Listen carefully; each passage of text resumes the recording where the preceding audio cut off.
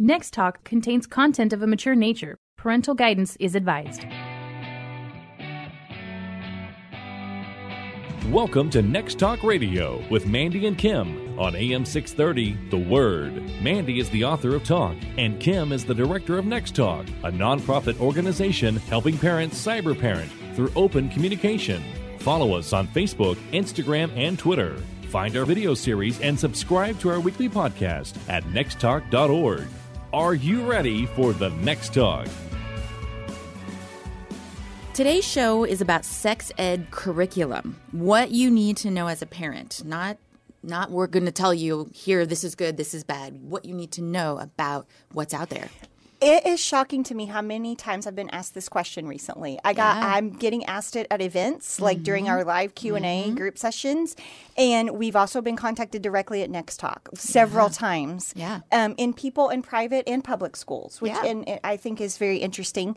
And so we thought, okay, we're going to do a show about this. We recently met an expert on this topic, and she actually has just recently been appointed by the state of Texas to help with health textbook TEKS review committees, and she's kind of working on that right now, actually. And she's going to join us later. We're going to get her expertise and information on this. But I thought it may be a good idea to cover, like, how do we handle this when people ask us, like at events or when we get the emails and people reach out to us directly? What are you saying to them? Because I'm thinking maybe other people want to know. Yeah, from a parent perspective, what are the things that we share that will help you define and understand what's out there for your kid and how to prepare for that when it comes up? Yes. So the first thing that I want to say is always, always know what your kid is learning in sex ed. It's called health. It can be science. It can be under that. But, we grew up on the definition of sex ed class, right? It's typically presented, though, within science class. You need to know what your kid is learning. And for our district, what that means, and we're in a public district in Texas, they have parent nights. And there's 3 nights that you can go. It's the same thing each 3 nights. So whatever works for your schedule. And I love it because they have everyday curriculum laid out, and it's by grade level. So you can go and look at every sheet that your kid is going to get and see what they're being taught. I love that it's that open and transparent, and I feel like every school district needs to have that to where this is easily accessible for parents to know what their kids are being taught. I will tell you, my husband has taught sex ed for years. He doesn't any longer, but he did for years in middle school, and he's taught it in high school also, and in a public and a private school. And both of those times, they had parent nights. And he will be the first to tell you that parents don't come. The most parents he's ever had at a parent night over 19 years is 6. So we had more at the parent night that I had, but it was probably less than 20. I mean, we have thousands and thousands in our district represented there. And I know it's a busy time of year. It typically happens around April, end of April, May is our timing when our school rolls it out. And it is a really bad and busy time. But this is important. Like, you really do, because what your kids are learning in that class is going to affect their choices. Absolutely. And so, and these are big life choices, Well, and I think what happens too, a lot of parents are reverting back to their sex ed class. And they're like, oh, they're just going to introduce the basics, no big deal, and they're not realizing how much has changed and how many different programs are out there and what might be brought up for their child nowadays. That's so important, Kim. And it brings me to what I want to talk about next. And that is this. I've sensed a lot of jump on a boycott to boycott sex ed curriculum. And I'm not saying don't boycott the curriculum if it's bad. But here is my advice and what I feel like every parent needs to know. Look at the curriculum first. And I really want to dive into what I'm talking about here. Sometimes there's a lot of outrage because terms are defined for kids. And we have a mature rating at the beginning of the show, but I'm just going to, if you missed that, I just want to point out we're getting ready to talk about some stuff. So this is like a parent-only conversation. Be aware of who's in the room now. In the car, however you're listening. So here's the thing. Anal sex and oral sex have to be defined for kids. They don't believe they're sex. There is a trend. It's like an underground trend, if you so to speak, that kids believe that they can have anal sex and still be okay because they're keeping their virginity, and then that translates into there's no danger with that. Well, we know as adults there's lots of STDs that can be transmitted through anal and oral sex, and so what I look for in my kids' curriculum, like I want those terms defined for them. I want them to know that it is sex. However, that's where I feel like the line should be drawn. We shouldn't be going into what sexuality is okay and what, that to me is a parent decision. And that's what I look for in a curriculum. I want you to define the terms for my kids. I want them to know that it's sex. I want them to know that STDs are transferred. But please don't tell my kids how to have beliefs or who to be in relationship with or whatever. I feel like that's each parent's job. It's fact versus opinion or belief. That's the line. And that kind of makes it easy when you're looking at the curriculum. If you take the time to go in there, or a lot of districts will even make it available to you online where you can access it and review it ahead of time before you sign off on it.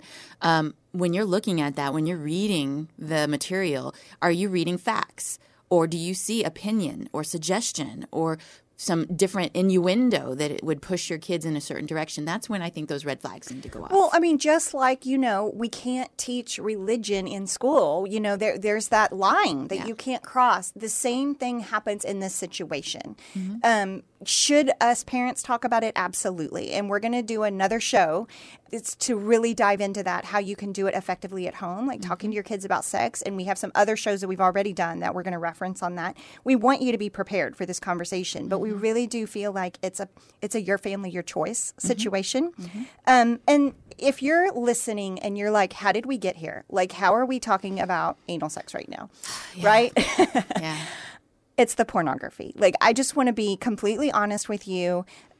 Pornography, our kids are seeing it younger and younger, and it's shaping how they view sex. One of the most searched terms on Pornhub in 2019 was anal. You need to know that as a parent because it is going to define how your kids see sex and view sex. Yeah. And that's a fact. That's not my opinion. That is Pornhub released this data and said, here are our most searched terms. Yeah. If you ever hear kids talking about pH, are you down with the pH? That's Pornhub. They're talking about Pornhub. Yeah. They watch Pornhub like they watch YouTube. Yeah. And it's hard to hear that. I know that is super hard to hear, but like if you don't know that, your kids are going to become victim to being taught about sex through pornography. Yes. And that's what I don't want for your kids. Right. Like, I want us parents to rise up and be the educators of our kids about sex and what it looks like and how to have it in a healthy way, a good way. I'm so glad that you brought that up because that brings up another point about understanding the curriculum and thinking ahead about the class that your kid is going to be in. So let's say that you go to that parent night. Let's say that you ask all the questions and you decide that it's a good curriculum.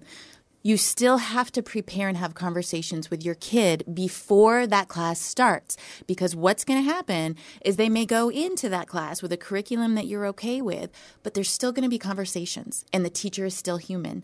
And you cannot expect that there won't be something said that's an opinion, whether it's student or teacher. So you have to ahead of time talk to your kids. Yes. Now, I know in our district – we have a situation where you can't ask questions. You have to write your questions on a card because it shuts some of that down. Yeah. But Kim is 100% right because even if the teachers try to shut it down, there's going to be talk on the way home from school on the bus. Lunch. There's going to be talk at lunch. And they also say do not discuss this with your friends. They do. Oh, come on. Like they Let's do. be real. Like when you say don't discuss it, then they discuss it even more, right? Yes. And so you do need to have, and what I also love about our school curriculum, we have sheets, and it's actually called Let's Talk or something like that.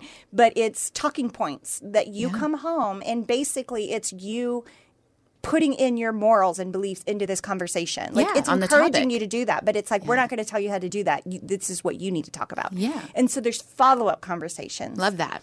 The other thing, I truly believe, and our curriculum does this, and this is why, one of the reasons I love it.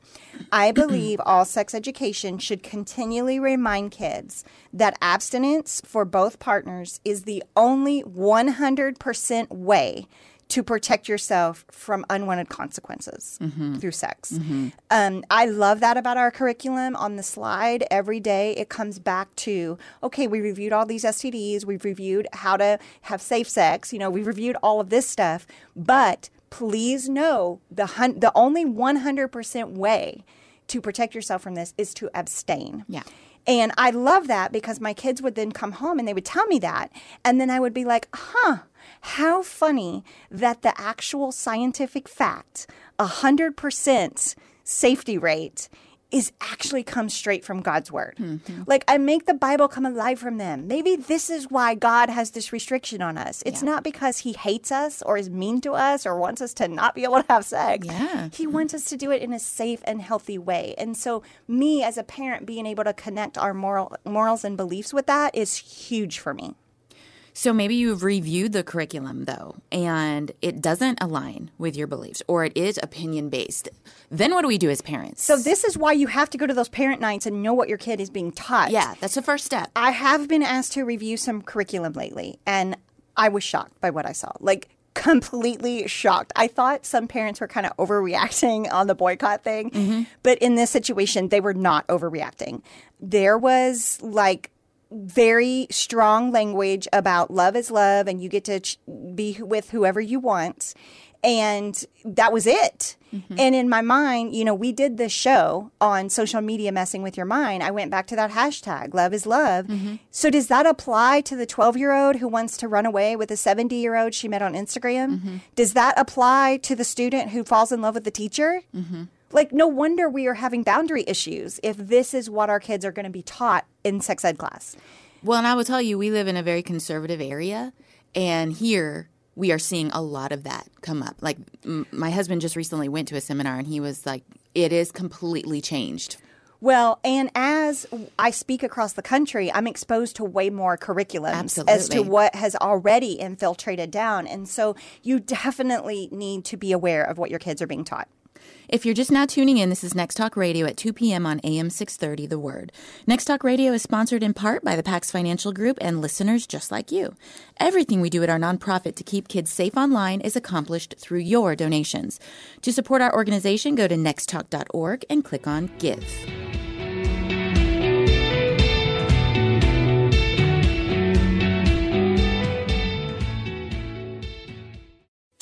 There's big news if you are an investment client of USAA. Just recently, USAA announced that a Cleveland, Ohio corporation has entered into an agreement to purchase USAA Asset Management. They have always been an exceptional organization and will continue to serve our community well. But if you are considering a change, this might be the right time to look at San Antonio's Pax Financial Group. 210-881-5700, paxfinancialgroup.com. Investment advisory services offered through Pax Financial Group.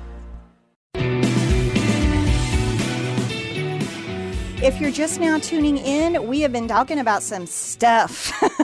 You're sweating. You are sweating over there. We've been using some words today, mature words, adult-only show here. And we have an expert on the line for you now that we want to introduce you to. Yeah, Christy. Christy Baca is the author of Saying Yes to Saying No, A Parent's Guide to Values-Based Abstinence. She has over a decade of experience speaking to administration teams, parents, and students on the topics of abstinence, cyberbullying prevention, and social media integrity. And recently, Christy's been appointed by the state to serve on several health textbook TEKS review committees, updating TEKS and student expectations for an updated health textbook, which is super cool.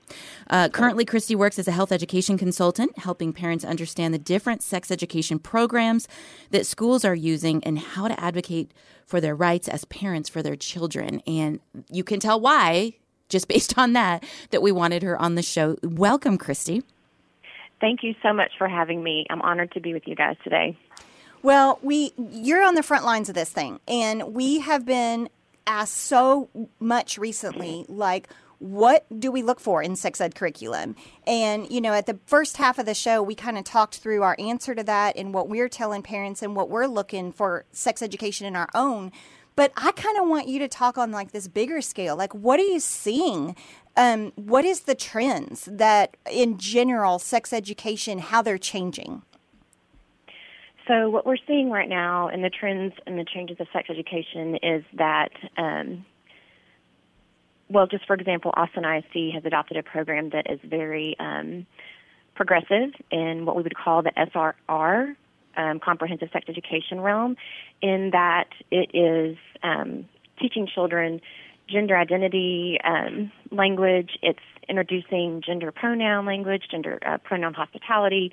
It's introducing things that are against the parental rights that children have within our state. I'm seeing trends of comprehensive sex education being attached to services outside of the school, such as Planned Parenthood, which is a direct connection to comprehensive sex education. But then we're also seeing a growth in SRA, which is abstinence education. We're actually seeing an increase in schools in Texas asking for and looking for abstinence education programs for their students. Some of the terms that you use, maybe you could describe it for a little bit for us, like the pronouns, and I don't think maybe the average parent knows exactly what you mean by that. Thank you for that. So when I say hospitality pronouns, so that would mean like giving children opportunities to talk about whether or not they want to be referred to as a girl or a boy, and maybe if they want to be referred to as a boy, they can choose to use the pronoun as he instead of she, even though their biological sex may be a she. Does that make sense? And at what age? What age are kids, is this kind of education beginning? Some schools, some programs, it's beginning in kindergarten, some as early as pre-kindergarten, 4-year-olds, with books that are talking about how we need to respect our peers with their choice to dress or be referred to as a sex that they are not biologically born as. So pre-K4 and kindergarten is where it's starting.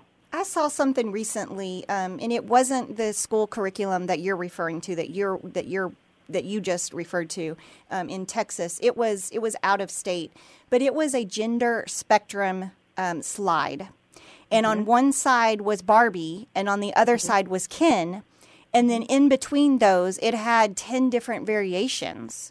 And then you got to choose who you were. So if you didn't like to play with Barbies, you weren't on the girl spectrum. You were, mid or over here. And it concerned me. Like, I'm all for loving people and accepting people if they're struggling. And I truly do believe that there are a small percentage of kids that really do struggle with this. And so I believe we need to learn to love. But seeing this slide and thinking about it being presented to elementary kids, like if I was on that slide, it would have confused me because I didn't really love to play with Barbies a lot, So that is my concern, like that we are creating confusion when kids don't really struggle with it. Absolutely. These types of introductions in the classroom are creating a great deal of confusion for children, school-age children and students that come from Christian homes that are being introduced to concepts that are causing a great deal of confusion. And then it's just progressing with the language throughout their school experience. You did mention, though, that you also see a rise on some abstinence education being requested, even here in Texas. Give us a little example about that.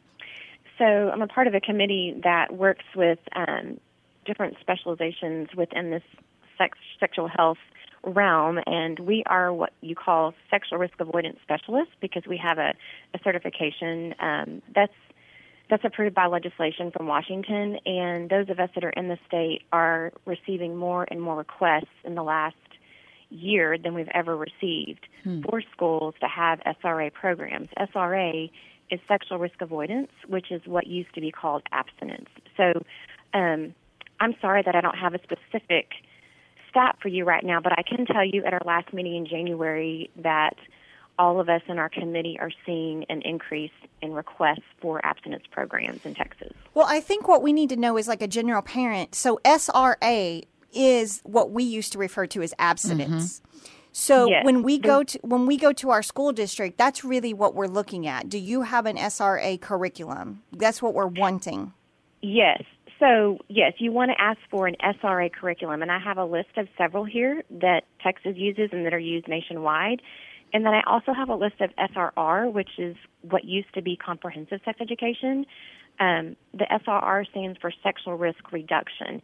And if you look at those two acronyms next together, the SRA, Risk Avoidance, and SRR, Risk Reduction, you can see clearly why we would want to choose SRA, because we're teaching all children, even within the LGBTQ community or those who have gender identity issues, holistically what the optimal health decisions can be for them based on our medically researched curriculums. I love that. I love that it's reaching everybody. You know, this is we need to be aware of all of this, because we're putting kids at risk, whether they're LGBTQ kids, you know, Christian, whatever, however Right. they are identified, they are at risk if they're having sex early and with multiple partners. And so I feel like that is the urgency, that we need to be involved in making sure what our kids are being taught. Yes, and just another note on the SRA, I cannot say enough how much emphasis they put on the fact that we are not speaking a religious message or an emphatic message that we're just saying, if you have sex, you're bad. We're teaching a message that speaks to the optimal health of all students in a way that presents medically accurate research-based content to teach them the risks in sexual behavior that all students are participating in.